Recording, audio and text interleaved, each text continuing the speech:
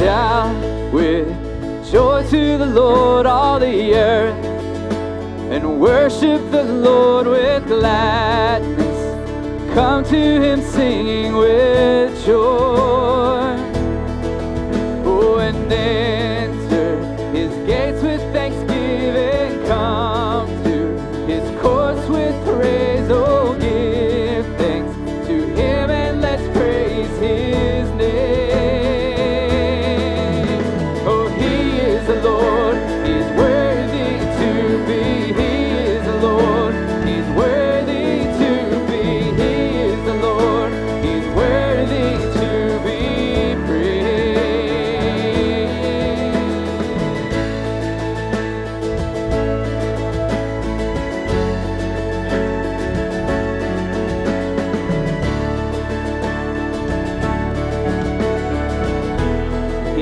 God. Oh, and he is our God, and we are his people, the ones he has called his children, saved by his mercy and grace. He is the Lord, he's worthy to be. He is the Lord, he's worthy to be. He is the Lord, he's worthy to be praised, and nothing, oh, and nothing could take the place of his glory, glory. Oh, and nothing could take the place of his glory. And he is the Lord, he's worthy to be. He is the Lord, he's worthy to be. He is the Lord, he's worthy to be praised. He is the Lord, he's worthy to be. He is the Lord, he's worthy to be. He is the Lord, he's worthy to be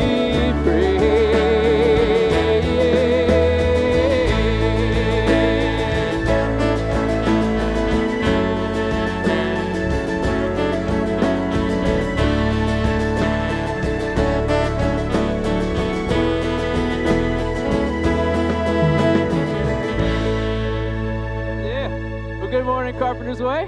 Happy New Year. Happy New Year. Why don't you guys get up on your feet, find somebody, and tell them good morning.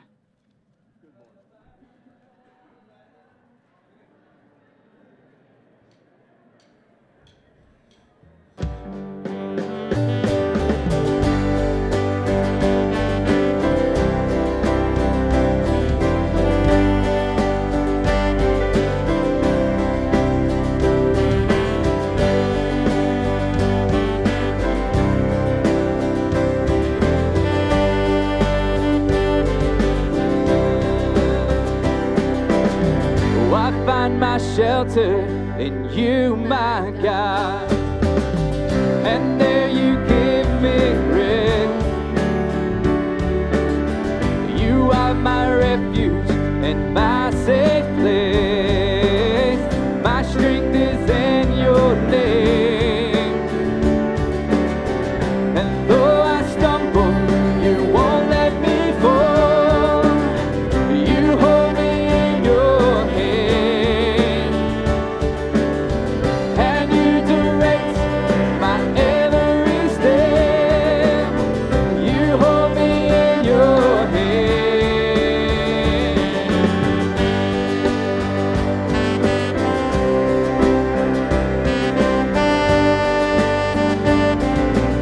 How can it be? How can it be, God, that you delight in the details of my life? With love that conquers my every fear, your kindness draws me near. And though I stumble, you won't let me fall. You hold me in your hand, and you direct my every step.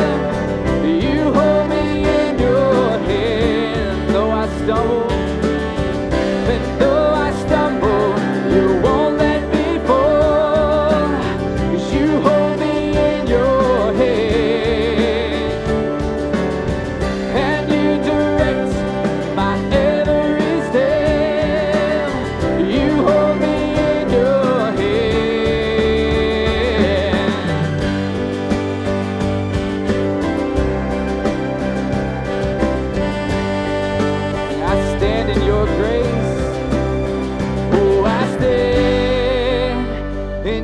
grace, and I praise your great name. Oh, I stand in your grace, and I praise your great name. Oh, I stand in your grace, and I praise your great name. Yes, I stand in your grace, and I praise your great name. I stand in your grace, and I praise your great name.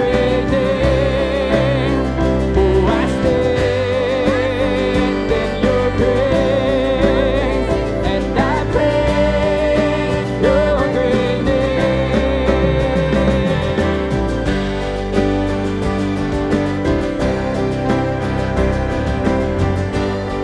name. Oh, I stand your grace.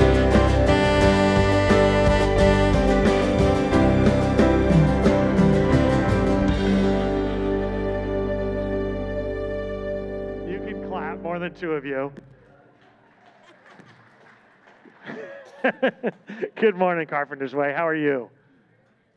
You can respond. Good morning, Carpenter's Way. How are you? Okay, too much response. We're Baptist. Knock it off. Anyway, I know there's no sweet middle, but it's so good to see you, and I hope you had a really, really great Christmas and New Year's. You want to see something really amazing? The answer is yes. Yes, show us something really amazing, Mark. Watch this. Louise, will you put it up there? Watch this.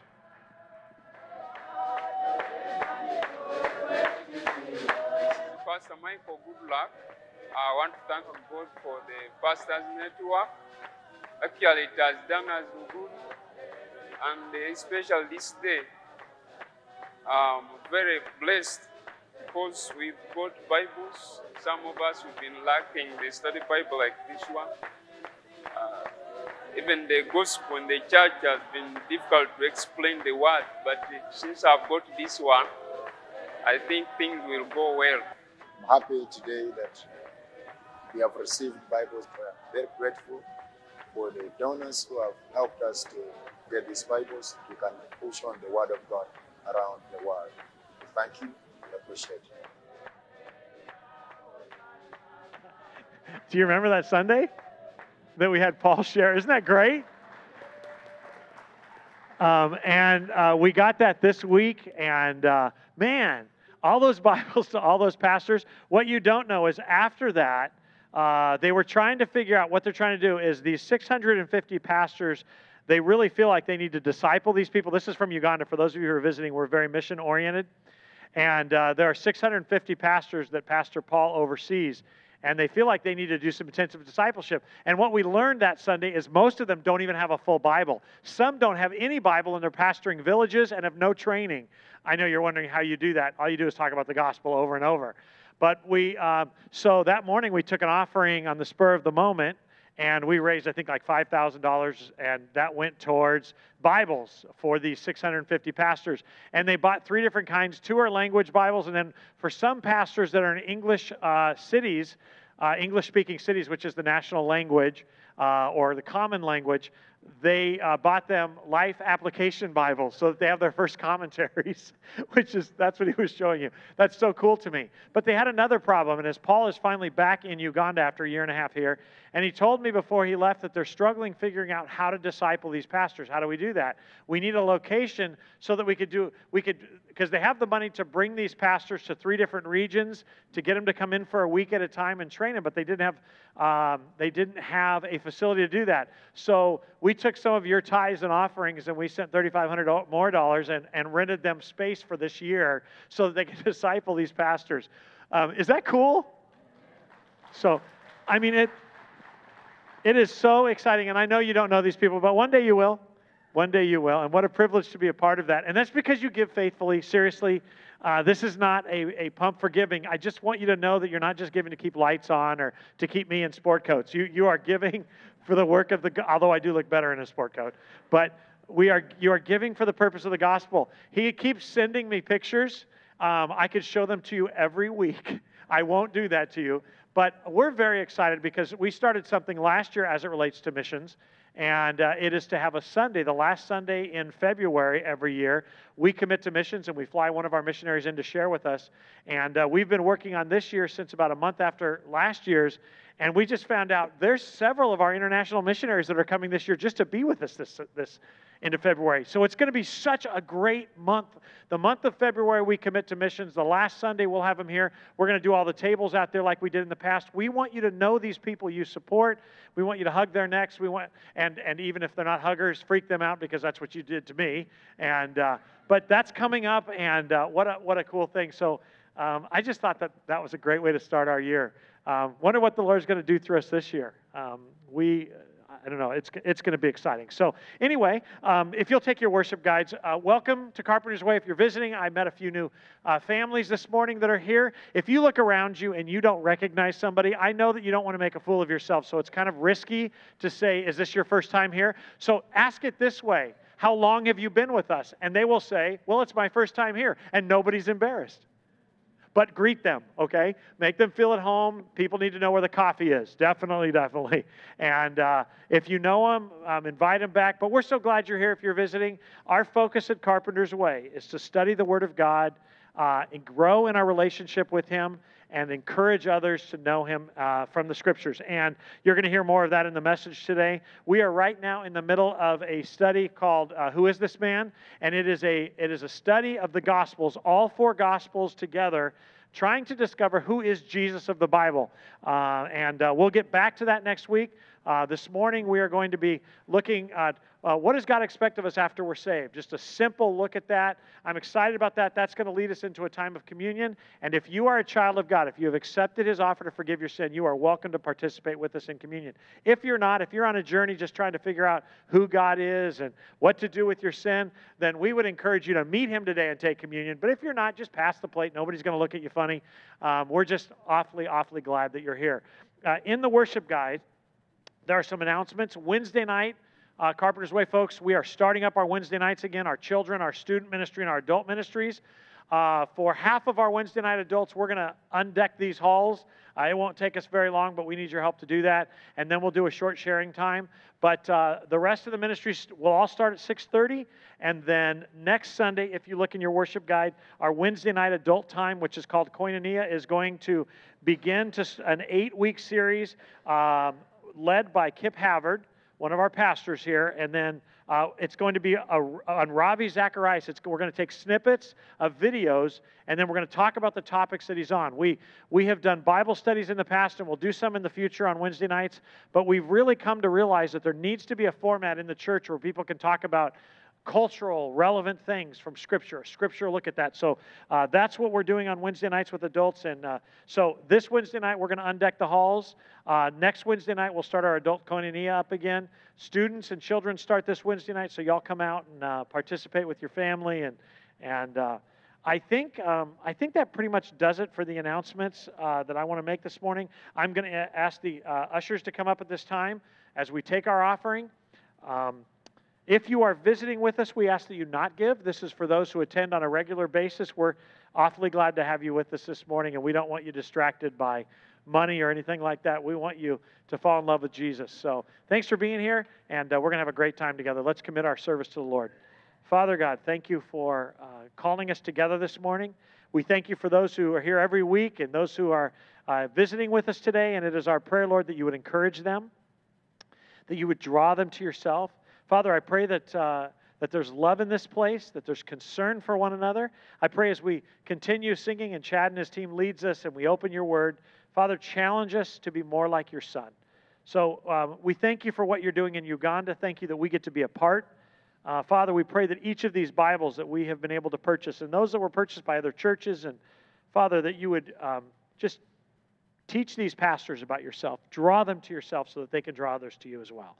We love you. We're thankful for today, and we pray that you would guide and direct us. In Jesus' name, amen.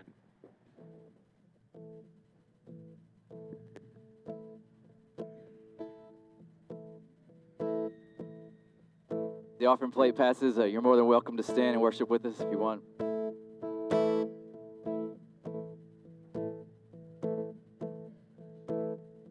From heaven's throne, you came to us and set your heart upon the cross. We'll never know the sacrifice you made.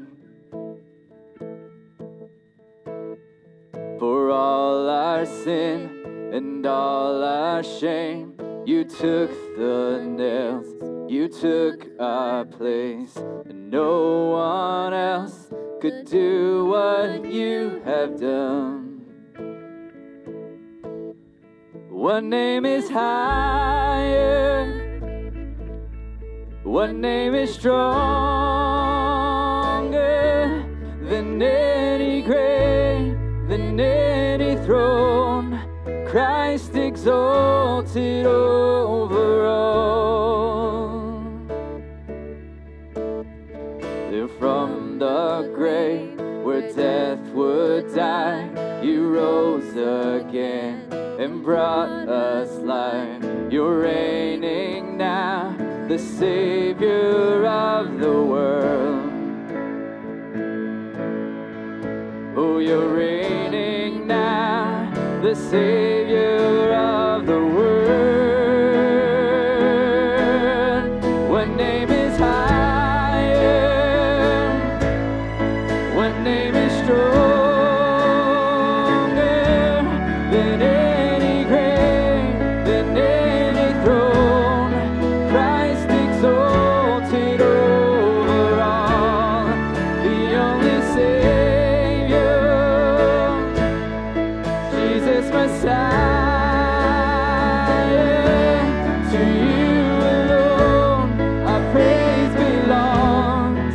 Christ exalted over all. We'll sing your praise. We'll sing your praise. We'll sing your praise. We'll sing your praise forever. We lift your name. We lift your name. Jesus over all. We'll sing your praise. We'll sing your praise. We'll sing your praise forever. We lift your name. We lift your name. Jesus over all. What name is higher? What name is stronger than any grave, than any throne? Christ exalted over all, and the only Savior, Jesus Messiah. To you alone our praise belongs. Christ exalted over all. To you alone our praise belongs.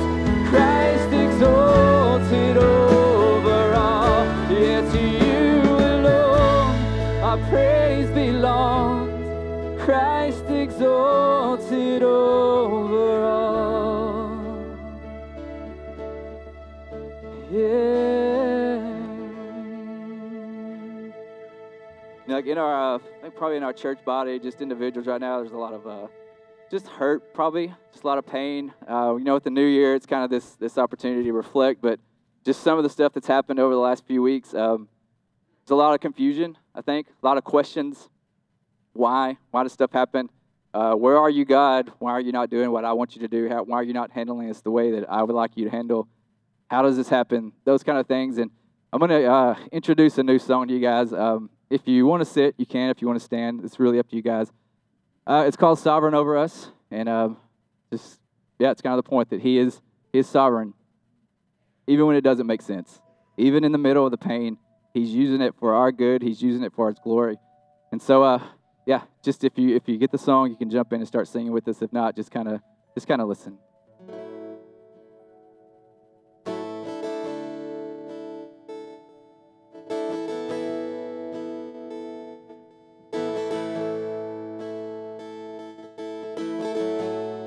There is strength within the sorrow.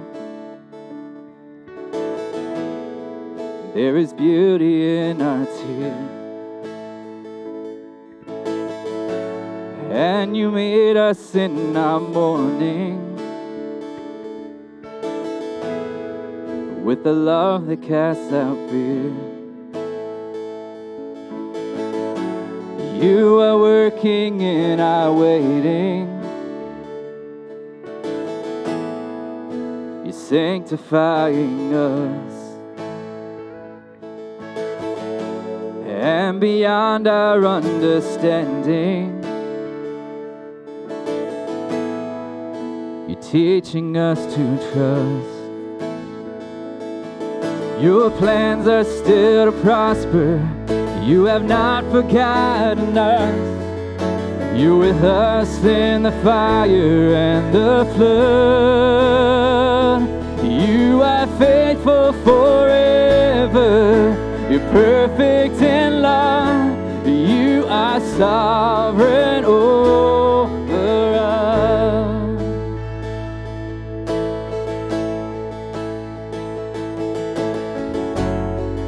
You are wisdom unimagined.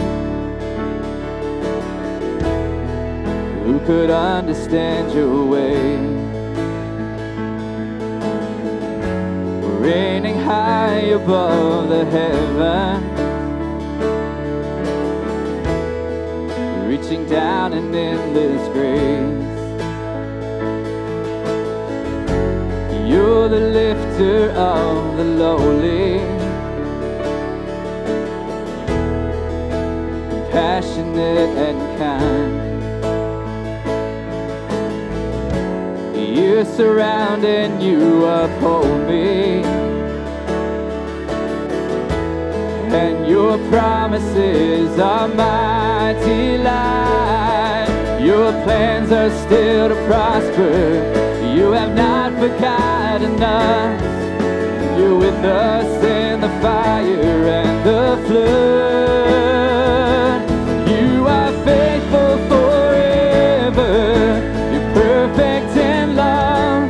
You are sovereign over us.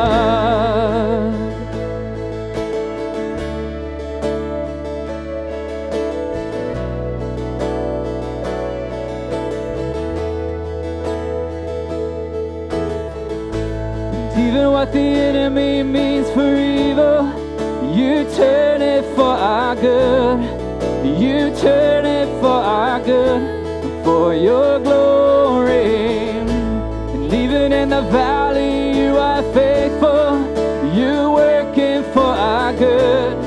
You're working for our good and for your glory. And even what the enemy means for evil, you turn it for our good. And you turn it for our good and for your glory. And even in the valley, you are faithful. You're working for our good. You're working for our good and for your glory. Your plans are still to prosper. You have not forgotten us. You're with us in the fire and the flood. You are faithful forever. You're perfect in love. You are sovereign over us. Your plans are still to prosper. You have not forgotten us. You're with us in the fire and the flood. You are faithful forever. You're perfect in love. You are sovereign over us.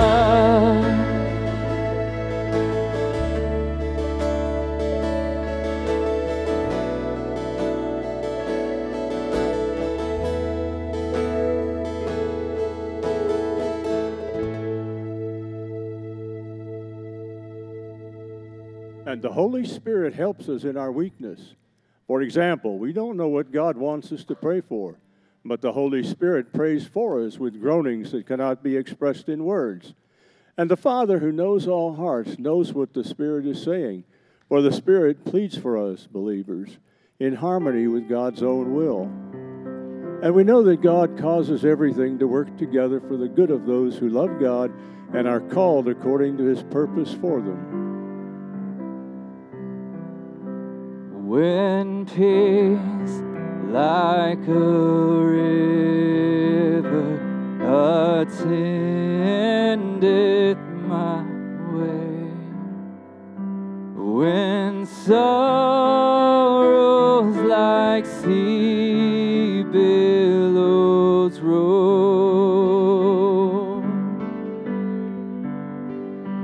whatever my lot, thou hast taught me to say, it is well, it is well with my soul, and it is well with my soul, and it is well, it is well with my soul. My sin know the joy of this glorious love. My sin not in part, but the whole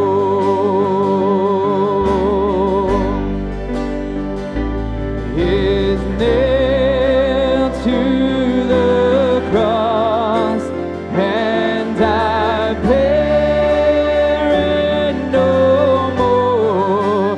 Praise the Lord, praise the Lord, oh my soul, and it is well with my soul. Oh, it is well, it is well with my soul. This is our hope, verse 3.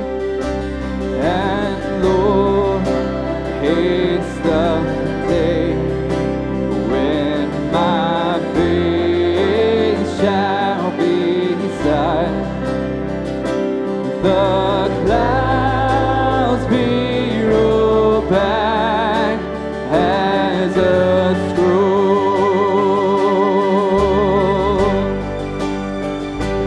The trump shall resound, and the Lord shall descend.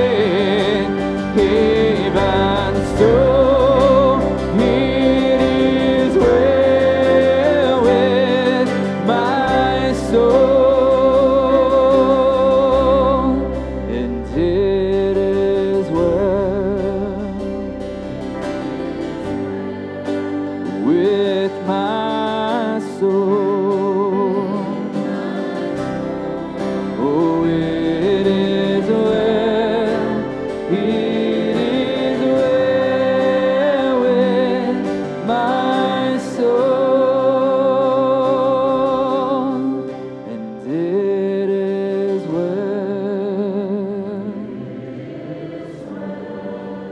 with my soul.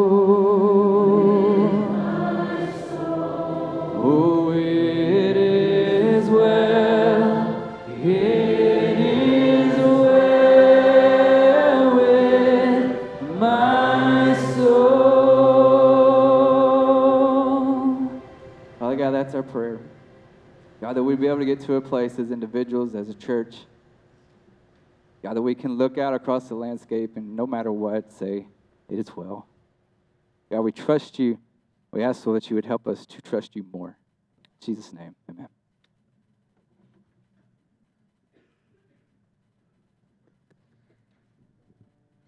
As the kids go to their programming,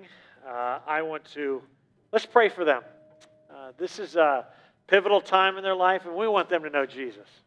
So let's just take a moment and add to Chad's prayer for these children. Father God, as these kids go to their programming, we pray for their leaders, that they would preach the word, teach the word unashamed, unwaveringly.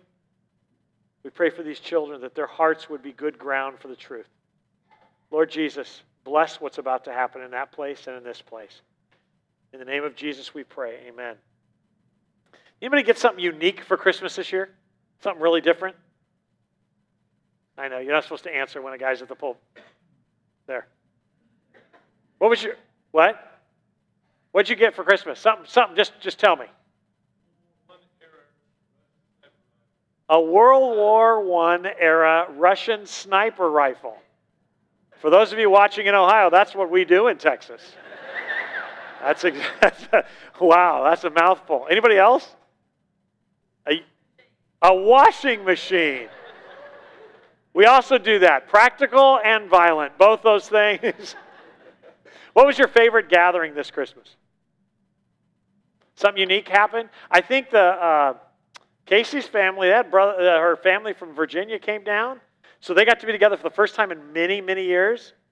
And her mom got sick as a result of it and have some sort of infection, but it was a good time while they had it.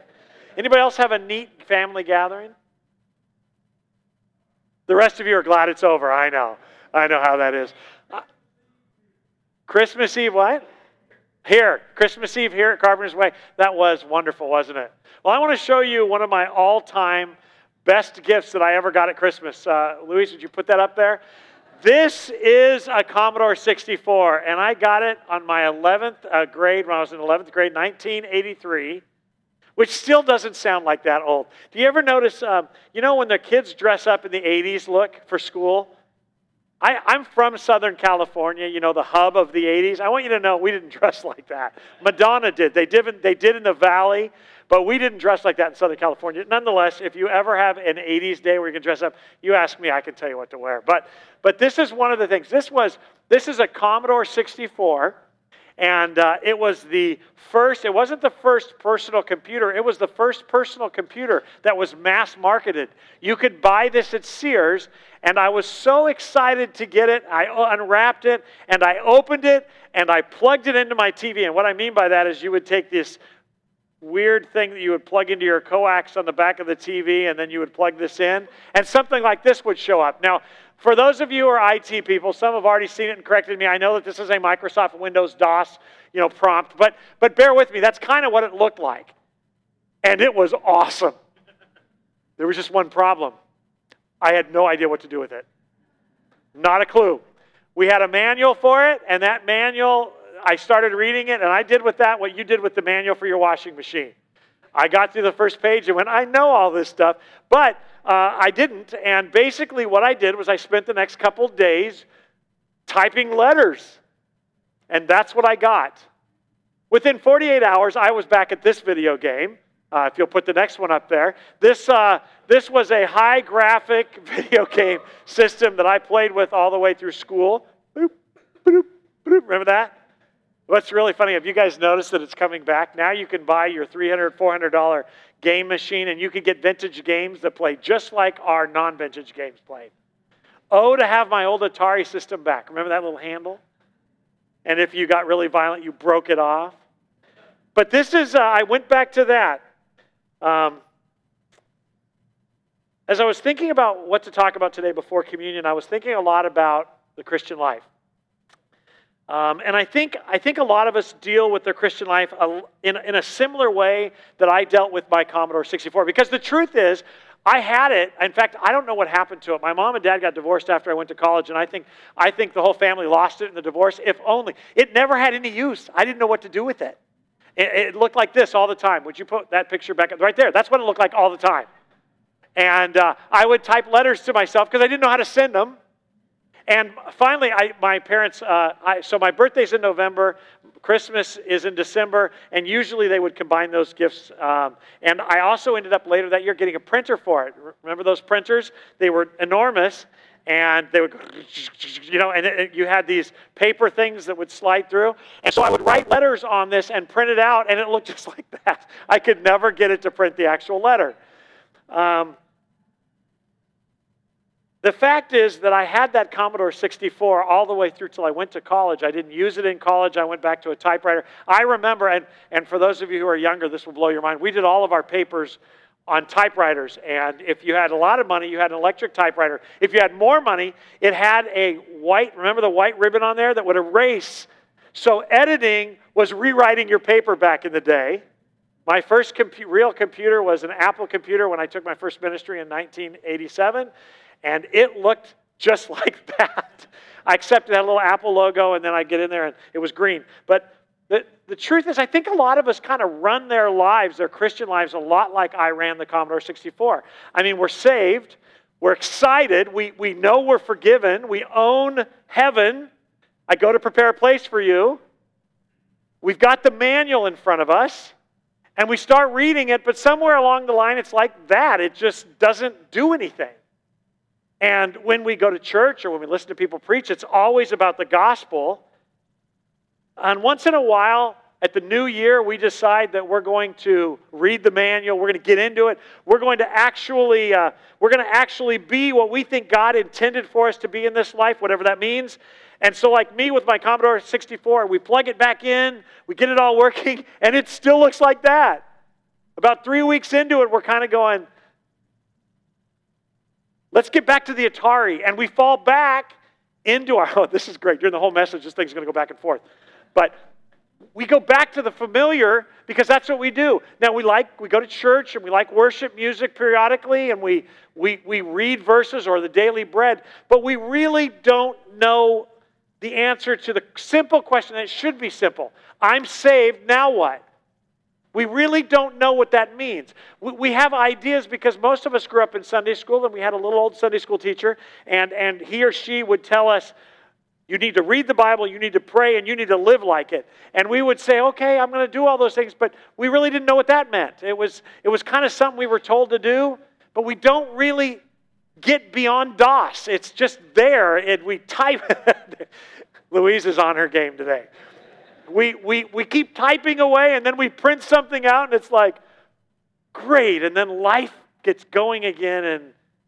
And I was thinking about this morning, kind of tying in before we jump back into who is Jesus, and I was thinking about communion, and I just thought it was time to answer the simple question, now what? You might be saved for 50 years, you might be saved a week, but the truth is, that is a fair question. What does God expect of me in this life now that I own eternity? And to be clear, some of you are going, oh, you don't own it, you just get to go be there. No, it says, I go to prepare a place for you. Heaven is somehow, although we're worship God, it is for us. That's what Jesus said. I'm going to prepare a place for you. You're going to enjoy it. And we own it.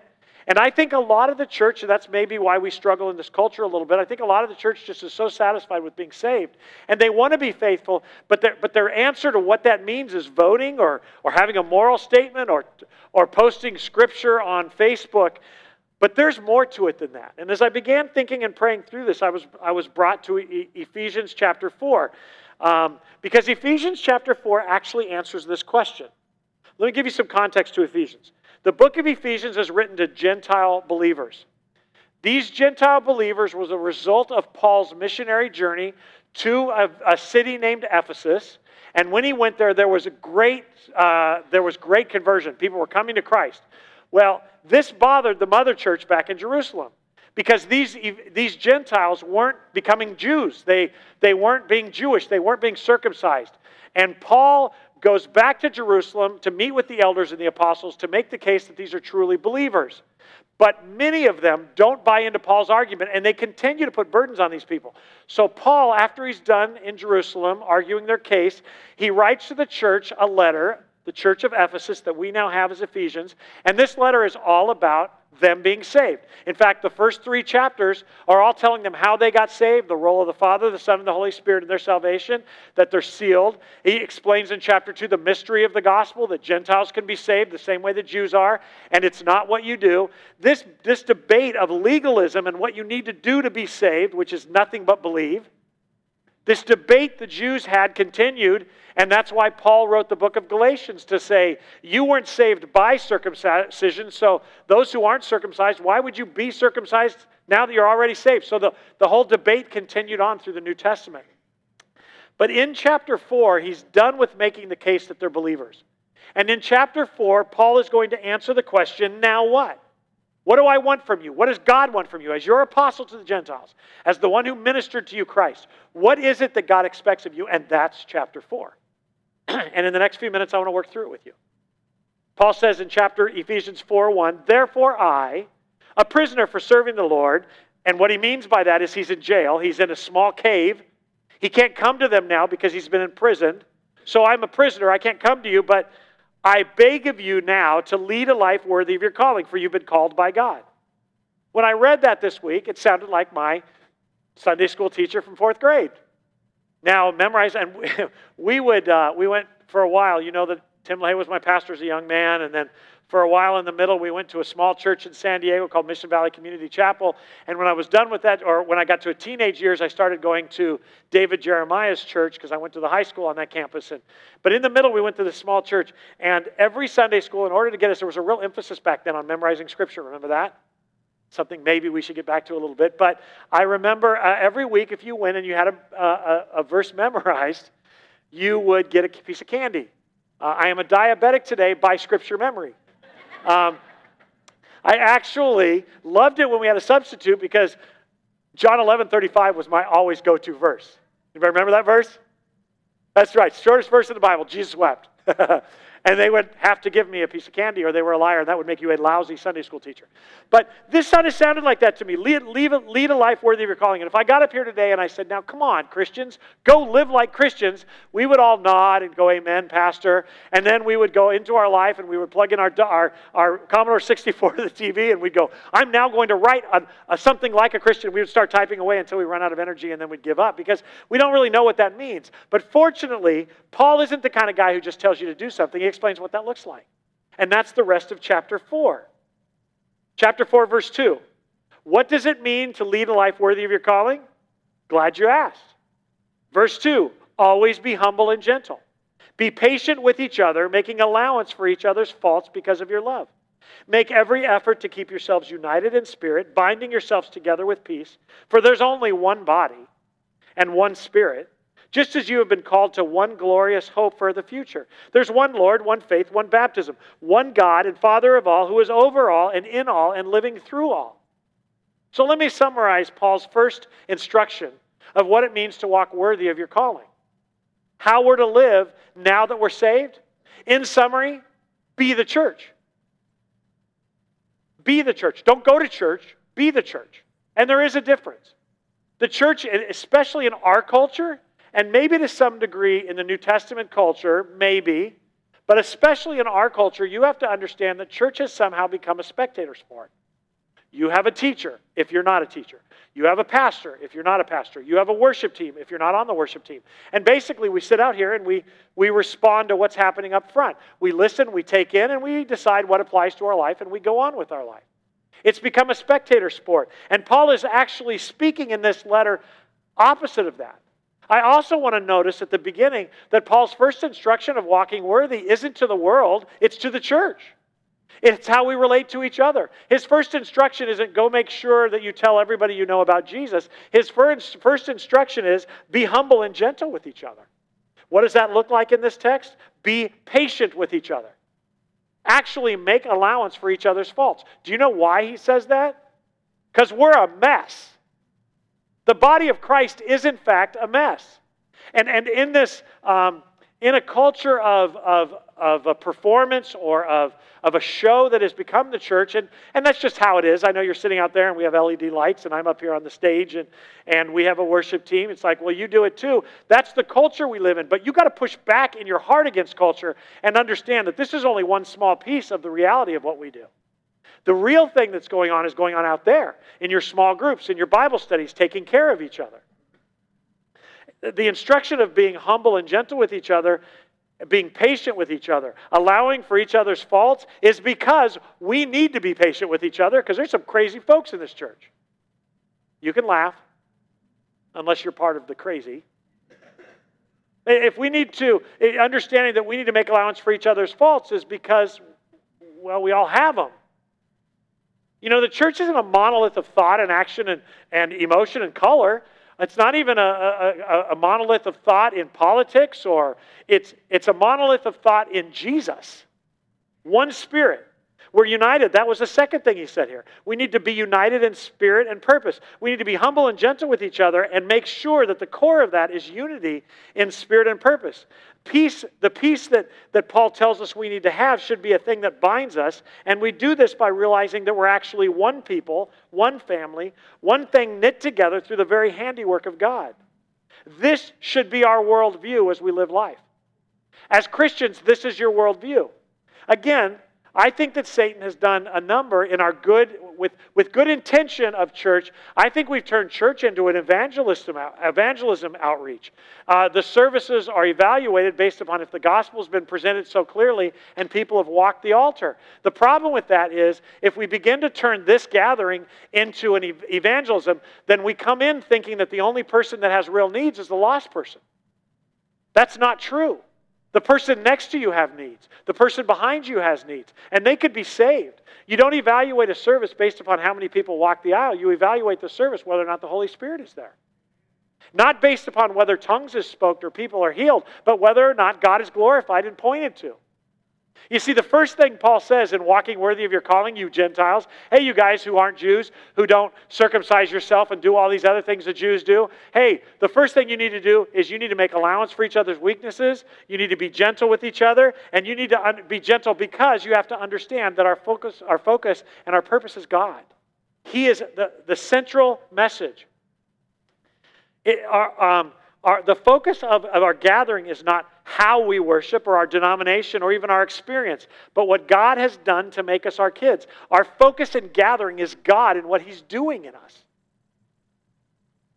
He's not done talking about each of us and how to be the church either. Paul continues in verse 7. He has given each of us a special gift through the generosity of Christ. This is why the Scriptures say, when He ascended to the heights, He led a crowd of captives and gave gifts to His people. I want this to soak in, because Paul isn't just telling us how then we should live as we sit there with our little Commodore 64 spiritual life. He's actually explaining it, and it's not sexy. It's true. It's not flashy. It doesn't sell well. He's simply telling us what we need to do to walk worthy of our calling. And the first thing is take care of each other. Minister to each other. His second thing is know your gift. Serve. Come to serve. And he says that the reason for that is because actually at salvation we became Christ's captive. His captive.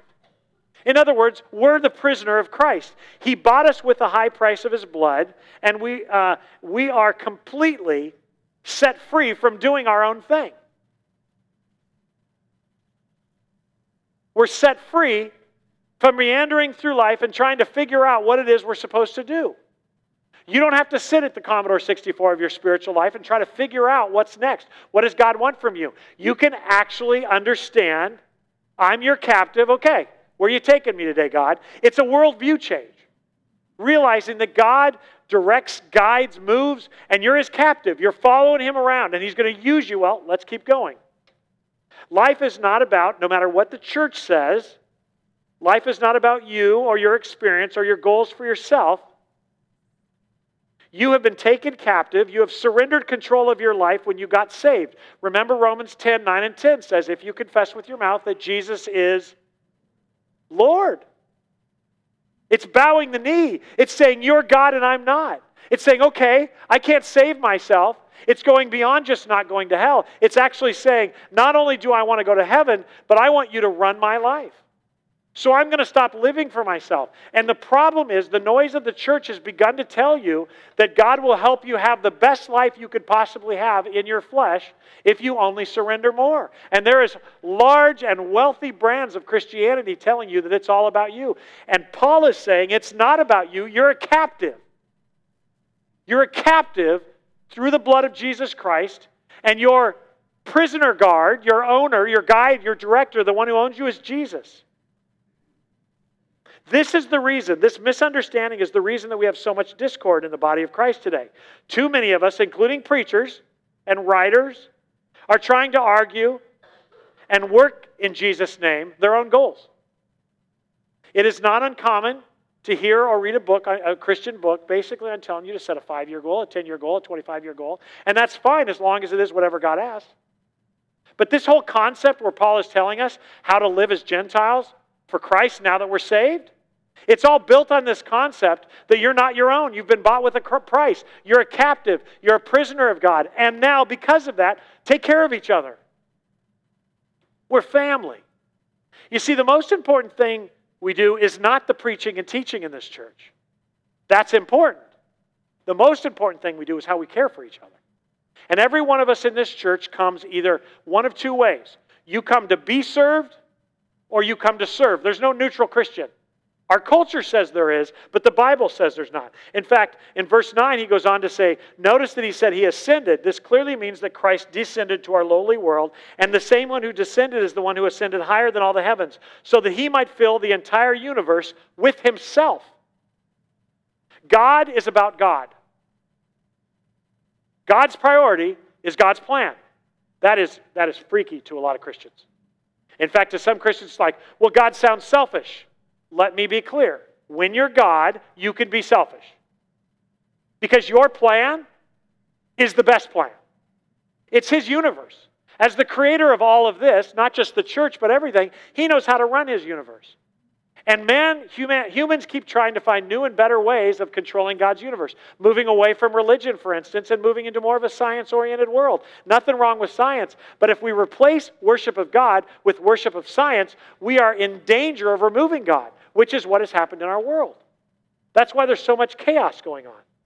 But if God is about His own will, which is what this text says, then it is our task to spend our days discovering what His work in the world is, in which He has placed us, starting with our place within the family of God. So pause for a second. The job of pastors in a church is not to come up with a creative vision for the church that grows the church, but actually to spend their time studying and praying to discover what God's vision for the church is. Take a breath. I'm going to say that again. The role of elders or pastors in the church is not to come up with a new and better marketing plan that grows our church. The job of elders and pastors, according to the New Testament, to spend their time committed to studying the Scriptures and prayer so that what they do in the flock is lead the flock closer to Jesus, not leading the flock closer to a business model that's successful. And guess who keeps us to task for that? You do. You do. You get whatever church you want. You get whatever church you work for. You want a church that's filled with the Holy Spirit? Then be filled with the Holy Spirit. You want a church that walks with God? Then walk with God. You want a church whose leadership is asking the question, what does God want from us? Then you push us, pray for us, direct us, guide us. That is what he's talking about here. But he goes on to say that God filled the universe with Himself. He took us captives so that we could do stuff for Him. We could do His work. And what is His work? Verse 11. Now these are the gifts that Christ gave to the church. Apostles, prophets, evangelists, pastors, and teachers. Their responsibility is to equip God's people to do His work, build up the church, the body of Christ. This will continue until we all come to such unity. Here's the goal of the church. Now He just told you, what do you do? What's my calling as a believer now? Now that I'm saved, what do you want me to do? As I sit in front of that Commodore 64, what is my task? How do I do life? Take care of each other. Build each other up. Minister to each other. Why? Because you're captives of God. I don't like these people. Doesn't matter if you like them. Make allowance for each other's weakness. Stay committed to each other whether you like them or not. Serve them. Then he went on to explain that Christ has taken us captive. That's our position in Christ. So that's why we should do these things. And then he finishes it by saying that God has filled the universe with himself. He's his own priority, and that should be our priority. So he's going to explain, he explains then how he accomplishes his goal in the church through people serving. And his goal is that we come to such unity in our faith and knowledge of God's Son that we will become mature in the Lord, measuring up to the full and complete standard of Christ. Then, verse 14, we will no longer be immature like children. Well, what are you talking about, Paul? Well, I don't want you being tossed and blown around by every wind of new teaching. I don't want you influenced by people who try to trick you with lies that sound so clever, they sound like the truth. Rather, I want us to speak the truth in love, growing in every way more and more like Christ, who's the head of the body, the church. He makes the whole body fit together perfectly. As each part does its own work, each part, not just pastors, teachers, elders, apostles, and prophets, but each part does its own special work. It helps other parts to grow so the whole body is healthy and growing full of love. What's he talking about? Paul is saying that God's work for us is to do God's work first within the church. That's his priority. That's how we walk worthy of our calling. And the first thing we must do is be unified, is realizing that the people we worship with are part of our task. Our primary task in this world is to take care of each other. We are the children of the Most High, and some days, as Chad has already mentioned, are more discouraging than others. Some are confusing. Every one of us at some point has a tragedy in our life or something scary, and we cry out to God. And sometimes he answers, but a lot of time he doesn't give us the answer we want. I've come to realize lately, and I was talking to the Lord about this last night, I have specific things I want him to do in my world, and he rarely does the specific things I ask. And I realized last night I don't want his will I don't want his will for my life. I want my will for my life in his name. I want my goal accomplished with a fish attached. I want a church that's bigger. I want a church that's richer. I want a church, whatever. Those aren't necessarily what I want, but those are things that are easy to want. I want a family that's perfect. I don't want anybody to get sick. I don't want to be sick. I want to go back to, with what I know right now, I'd like to be 35 again. Dear Lord, make me 35 again. Dear Mark, no. Well, at least keep me healthy. Nope. I'm going to let the stress hurt your back. I'm going to give you high blood pressure. Why would you do that to me, God? Because it's the only time you pray, Mark. We're being a little vulnerable here. I want to remind you guys that you're either here serving or being served. That's what you do. That's what the church is. Well, I'm kind of neutral. Then you're not saved. There's no neutral parties in the body of Christ. That's not what this is about. This is not a better way to live. This is the only way to live as a child of God. Our primary task is to serve each other. And according to this text, the church is not, the local church even, is not some random gathering of God's kids. We're a chosen and assigned gathering of God's family, perfectly chosen for the needs of this flock and the needs of the ministry he's called us together to. This is what's so devastating when somebody decides that they don't like the worship or they don't like the pastor and they just leave a church. It's been turned into in this culture like, I get to choose what church I attend based upon my likes. Who's the center of that subject? It's me, it's not God. When was the last time, and this is a weird question to ask because you're all in church this morning and most of you go here, but when you went looking for your church the last time, if you ever did you ask yourself, not God, where do I want to go or where do I fit in, but where do you want to place me? It may be the most dysfunctional of all churches you find. What if church doesn't exist to make you feel good or convicted? What if church exists for God's glory and you're there to participate in his work of glorifying himself? Do you understand that? I mean, this is tough. These are tough questions because our flesh wants what our flesh wants. You could be the most faithful man or woman of God, but if you call a contractor to come work on your house and they rip you off, you get mad. Because you shouldn't treat me like that. Well, we feel the same about God. I'm your child. I'm saved. I preach. I teach. I minister. I evangelize. So why do I have cancer? Why am I not happy? Why do I struggle with anxiety? Why, God? Why is my pastor such a fill in the blank? Why, Lord? I didn't like song number 2. I'm just tired of fill in the blank. Or how about some of you who don't feel like you're being loved on here like you should? Maybe God's calling you here not to be loved on, but to love on others. I didn't like Sunday's message. Maybe the message wasn't for you that week. It was for the person in front of you. Maybe you should spend more time praying for the person in front of you when you hate the message. You understand what I'm saying, right? I'm not saying any of you would ever do that because the preaching here is phenomenal. Having said that, the truth is that we still come to this like we come to a place of lunch. We want good service. We want what our money gets. We want results. We want feeling. When in reality, the purpose we gather is to come to such unity in our faith and knowledge of God's Son that we will be mature in the Lord, measuring up to the full, complete standard of Christ, so that we will no longer be immature like children. We won't be tossed and blown about by every wind of new teaching. We will not be influenced when people try to trick us with lies so clever they sound like the truth. Instead, we will speak the truth in love, growing in every way more and more like Christ, who's the head of the body, the church. He makes the whole body fit together perfectly.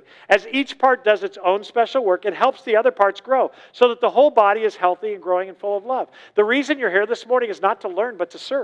To look at the person, to help the church grow in maturity. Because Scripture actually tells us that as the day of the Lord's return draws near, that even the church itself, if God doesn't remove us from the equation, will be deceived.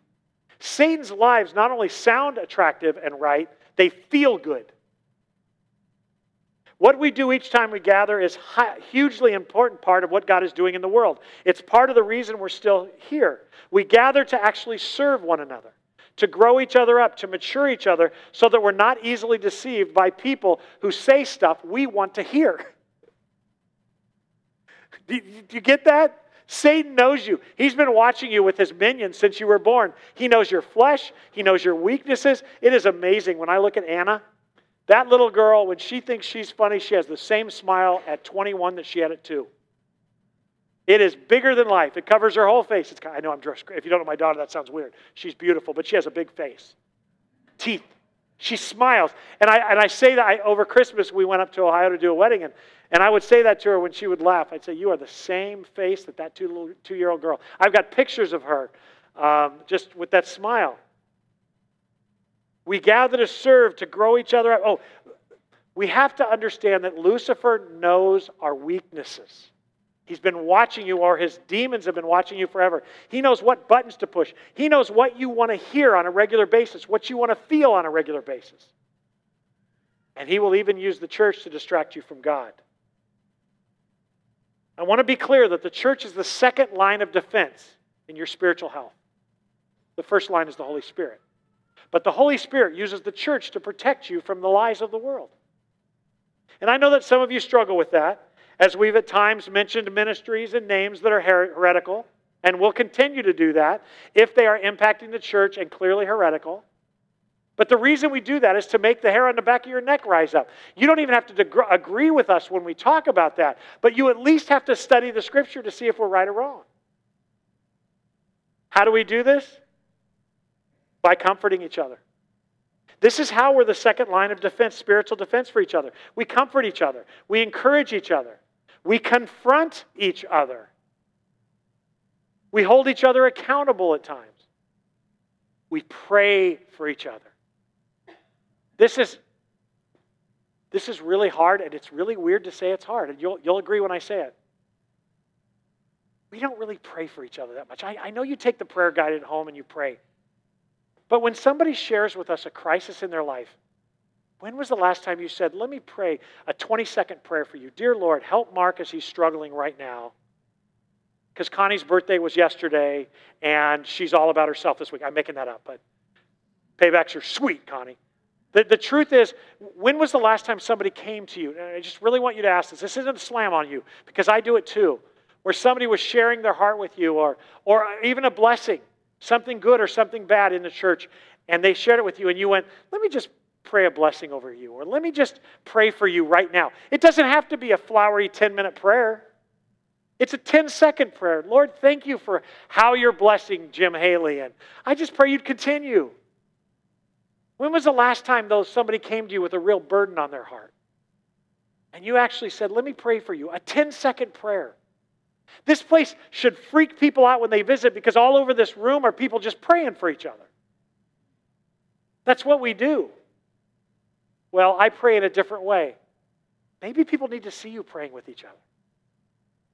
I pray that 2020 is a year of breaking out of prayer in this church. And it doesn't have to be prayer meetings. It's spontaneous prayer meetings that take place all the time, taking care of each other. We pray for each other. We also serve one another by teaching each other. You don't have to be an official teacher in order to teach. You get to question and argue and wrestle. We encourage in Carpenter's Way, we encourage you to disagree with what's preached with one rule. You got to use Scripture. We encourage that. And there are times that I'm wrong. It happens once or twice a year. It's not fun. But I've come up here and told you when I was wrong. That's what we do in a church. A church isn't a monolith of thought. Our culture has become a monolith of thought. You're either Democrat or Republican, and you hate one and hate. I mean, it's crazy what's happening in our culture. It's happened in the church too. There should be people in our church who speak in tongues in their prayer closet. There should be people in this church who don't agree with that. That's the way the body of Christ is. There should be people in this church who believe in election and people who believe purely in free will. And for the next 30 years, 40 years, 50 years of our ministry together, we should be teaching each other. We should share our thoughts. There should be hymn people and chorus people. There should be people who work with their hands and doctors and lawyers. There should be white people and black people and brown people. There should be rich people and poor people. All coming together from a different perspective, but filled with the Spirit, helping us to understand what it is that God has called us to do. How do we do this? By singing together, by rallying around God's Word together, by meeting together, by eating together, by talking to each other, by wrestling with each other around God's Word. Holiday dinner gatherings are difficult, are they not? None? None of you have difficult holiday? Okay, don't answer that. They are. Because every one of us has a crazy uncle or aunt. And when they show up, they're always an hour late. So some of you have figured out how you invite them an hour early. And then they've discovered that. So this year it was 2 hours early. But the truth is that we've all got that. Maybe our families are not supposed to be all alike. Maybe our families are supposed to be mixed with crazy people and serious people and thinkers and doers and workers and scientists and practical blue-collar thinkers and mechanics, and just like the church. Don't let the church become a place where just like-minded people. We have to agree on one thing. Let me make it two. Salvation through faith in Christ alone, and the Word of God is our final authority. Those are the two things we agree on. Underneath that, if we disagree on Scripture, it's because there's room within Scripture to disagree. And by the way, salvation and how a person is saved is not one of those things. It's very clear. But the other stuff, don't leave because the pastor doesn't agree with you. Change the pastor's mind. I don't know, you're very well trained, then maybe I'm right. No, you're not. Then prove me wrong. You're the pastor. Okay. Stop it. We're family. And I have the right to be wrong, and you have the right to be wrong. But we're in this together to build each other up, to minister to each other, to help each other not be blown around by every wind of doctrine. I beg of you, don't just sit here looking at a blinking cursor on your spiritual screen this year. Don't just come and watch someone else type away. I had a friend across the valley from where I lived that I was close with. Man, he had a Commodore 64, and he had some floppy disks that had games in them. And I would go over to his house, and I would watch him rock those games. Now, they're nothing compared to today's games. They were games where they would ask you questions, and you would answer it, and it would take you somewhere. But man, he was good at it. And it would drive me to go home and work on mine for 15 minutes till I was done with the next letter I would print out. But I didn't stick with it like he did. Oh, rise up, church. Rise up, church.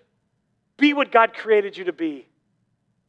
There are people in this church that are hurting and people that are celebrating, and there are people that are rich and there are people that are poor. But we are in this together until we go home. So how do I do that? Jump in. Be here. On time. That's the first time I've said that in 15 years. No, I said it once 10 years ago. How about early? You know, there's a lot that goes on before you get in here. People are shaking hands and they're hugging, and let's start praying for each other. Get here a little early. Here's the trick on getting here early. Start 15 minutes before you started this morning. That's all you got to do. Start 15 minutes early. Sing. When the words are on the screen, sing. I know that's, to some guys, that seems like a woman's thing. We know you have bad voices. We already took that into account. We'll turn up the music on the screen. Sing anyway. Sing. Pray. Go to Bible study. Well, I don't like the format of Bible study.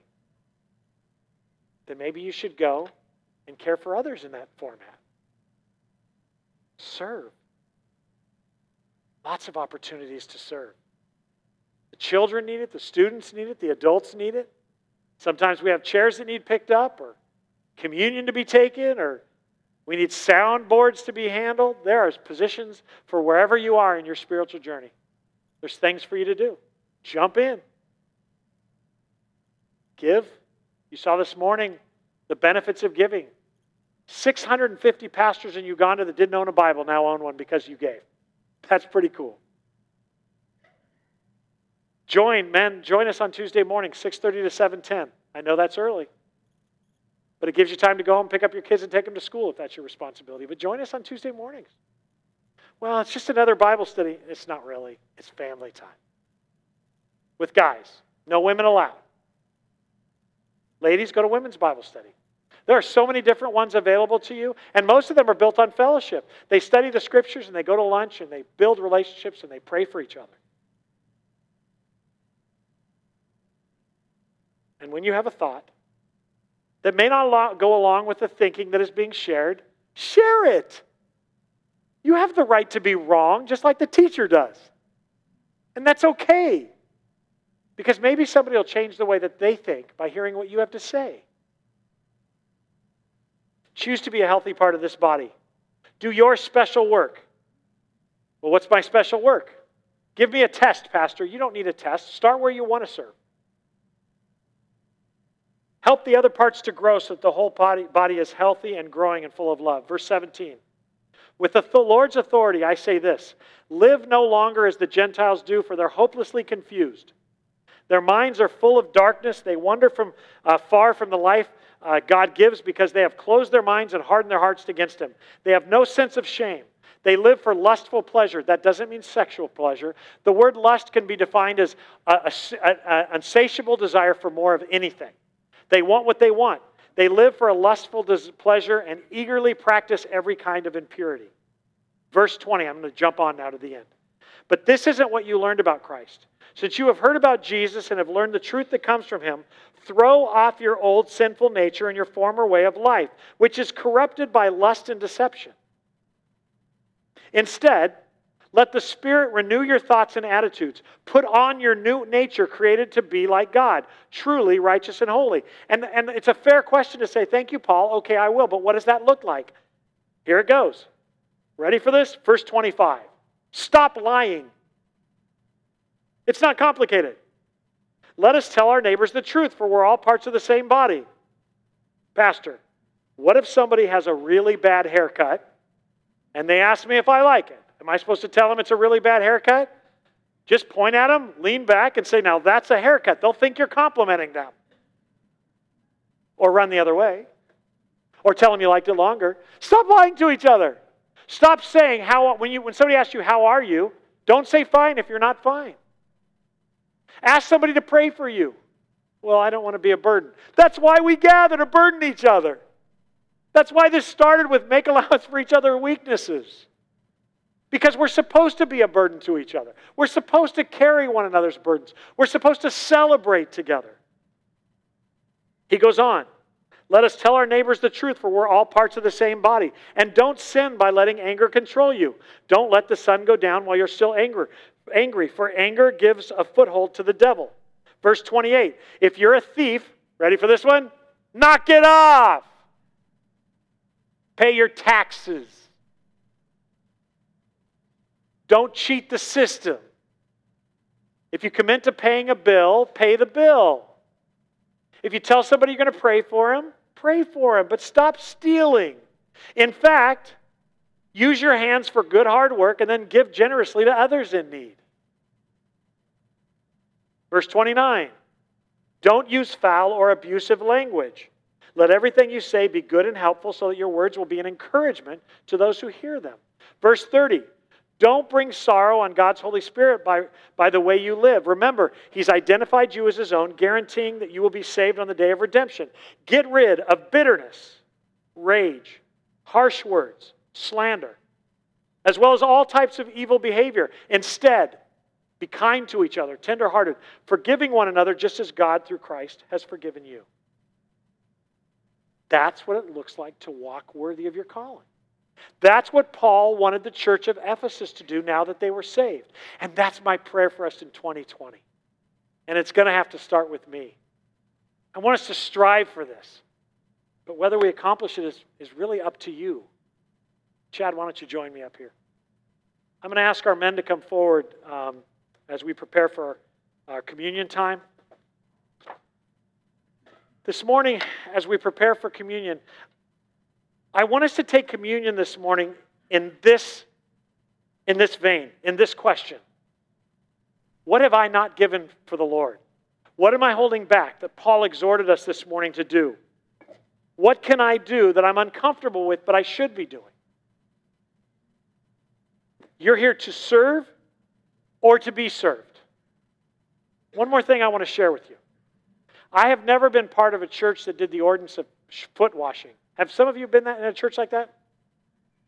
I think if I were, however, the last thing I would do before I came to church is wash my own feet. You know why? Because I don't want anybody seeing my stinky feet. If we did it once a quarter or once a month like communion, I'd probably go have a pedicure before we did it. You realize that defeats the purpose of washing each other's feet, right? The purpose of washing each other's feet is to help each other's feet become healthy. You're not supposed to come in here and pretend like you've got it all together unless you do. And if you have it all together, it's your job then to find somebody who doesn't have it all together and bring them up to speed, to encourage and help and confront and love on. That's why we're gathering, not to hear Mark eloquently communicate God's word in amazing ways, but because God brought us here to be family. And it's dysfunctional, but it's God's. And so I ask you this morning as we enter 2020, I know a lot of you have decided to lose weight. Good for you. Some of you are going to start working out for the next 2 weeks. Good for you. Can we add one more thing? Let's make this church what God wants her to be. Let's not commit to witnessing one person a day. You can do that, but let's start with what Paul wanted to start with. Let's come in here and let's minister to each other. Or let's let somebody minister to us. Let's figure out where we're at, own it, humble ourselves and say, I need you to wash my feet, or say, can I wash your feet? That's what we're supposed to be now that we're saved.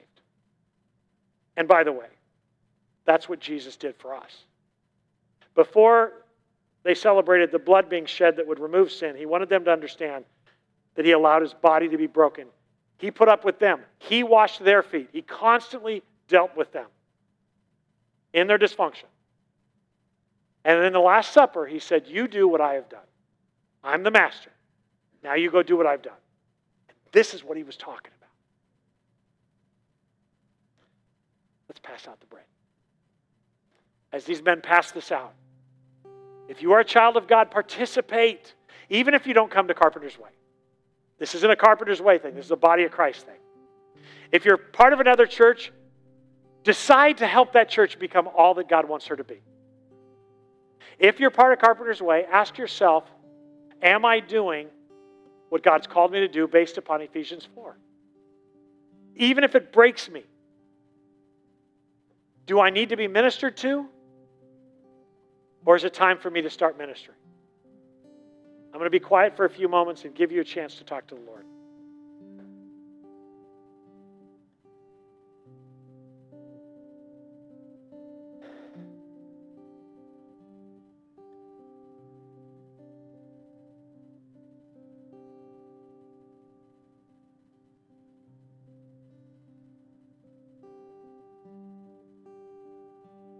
I've always felt like one of the weaknesses of the way that we do church is pastors get up front and they start by telling you what's wrong with you.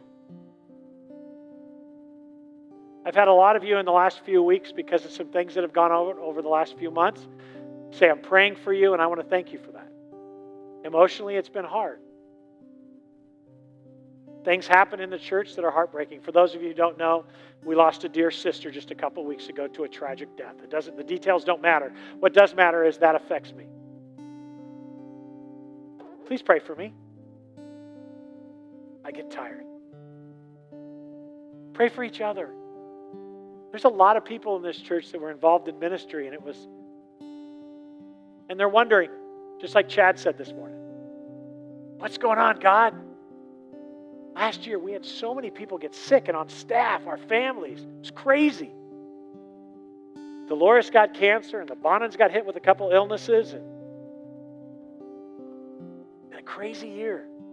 But God's still good. Even if I don't feel like He's good.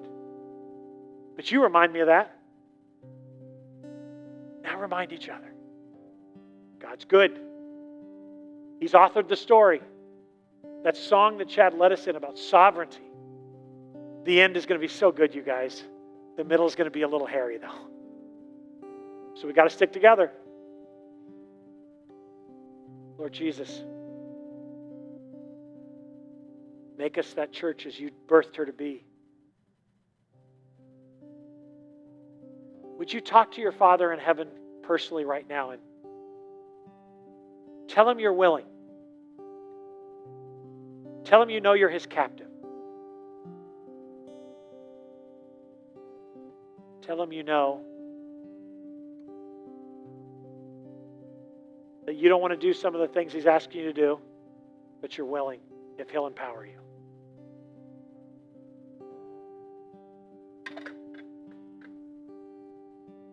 Ask Him to give you eyes that see the ministry, or the humility to be ministered to. Ask Him to help you not want to wash your feet before you become vulnerable.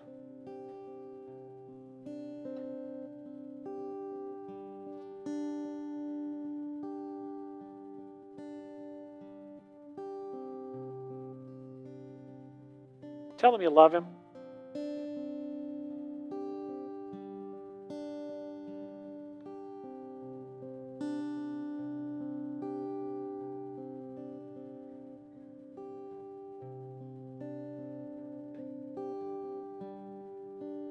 Tell Him you trust Him. Tell Him to help you with your lack of trust.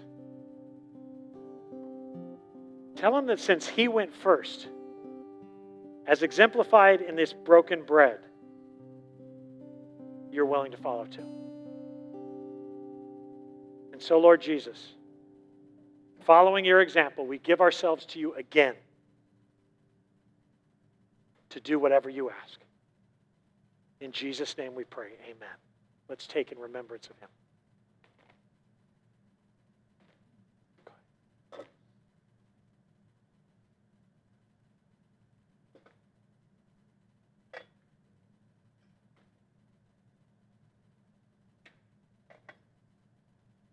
Children of God, you can continue talking to your Father while I talk to those who don't know the Lord.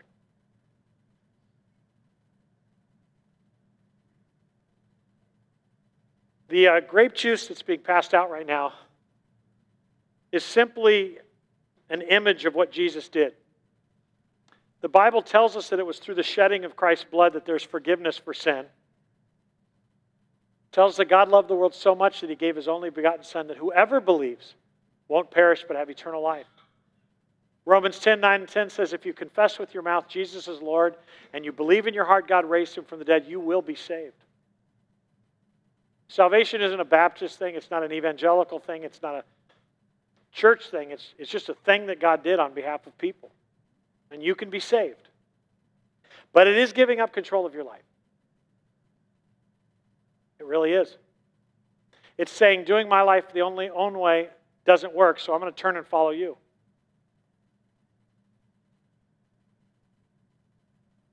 I'm sorry that many Christians don't live that way. But don't keep God's kids from keeping you from God. Today is the day of salvation. Accept His gift. Join the family of God. Join us. Lord Jesus, if there's somebody watching online or in this room this morning that doesn't know you as their Savior, make them part of your family today, Father. I pray that they would cry out to you and accept your offer to forgive sin. Thank you for grace. In Jesus' name we pray. Amen.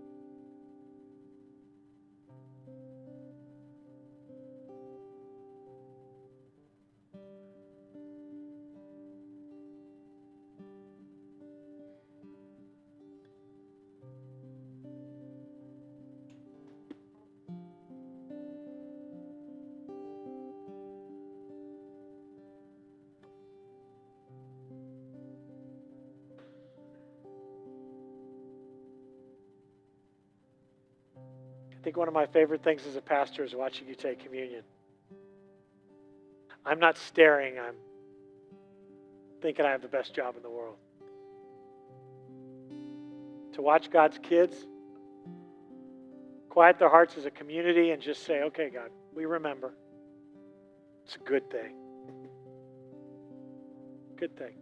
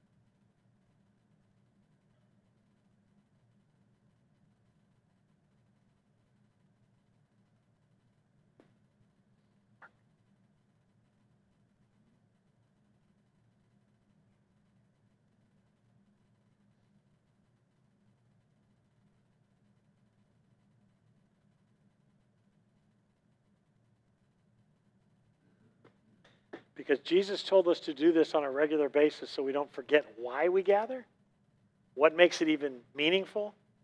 The blood of Christ that not only forgives us from sin but connects us as family. The Holy Spirit comes in and binds us together. We do this often to remember Him. Let's do it together.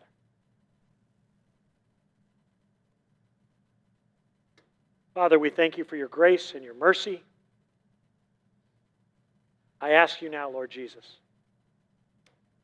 would you please make us more of what you want us to be? As a church, as families, and as individuals. We love you, Father. Thank you for loving us first. In Jesus' name we pray. Amen. I'm going to ask the elders to go ahead and make their way to the doors for benevolence offering. Our benevolence offering helps those in our congregation who may be going through financial difficulties. Remember I said that we either come to serve or be served. We also help each other out, and sometimes it's very humbling, but sometimes we need help. And we do that as a family through this benevolence fund. And if you're able to help, if you would drop a few bucks in a plate. If you're not, that's okay too. If you need some, come and we'll help. God bless you guys. Have a wonderful day. We'll get back in our series next week. Bible study is going to start in 10 minutes.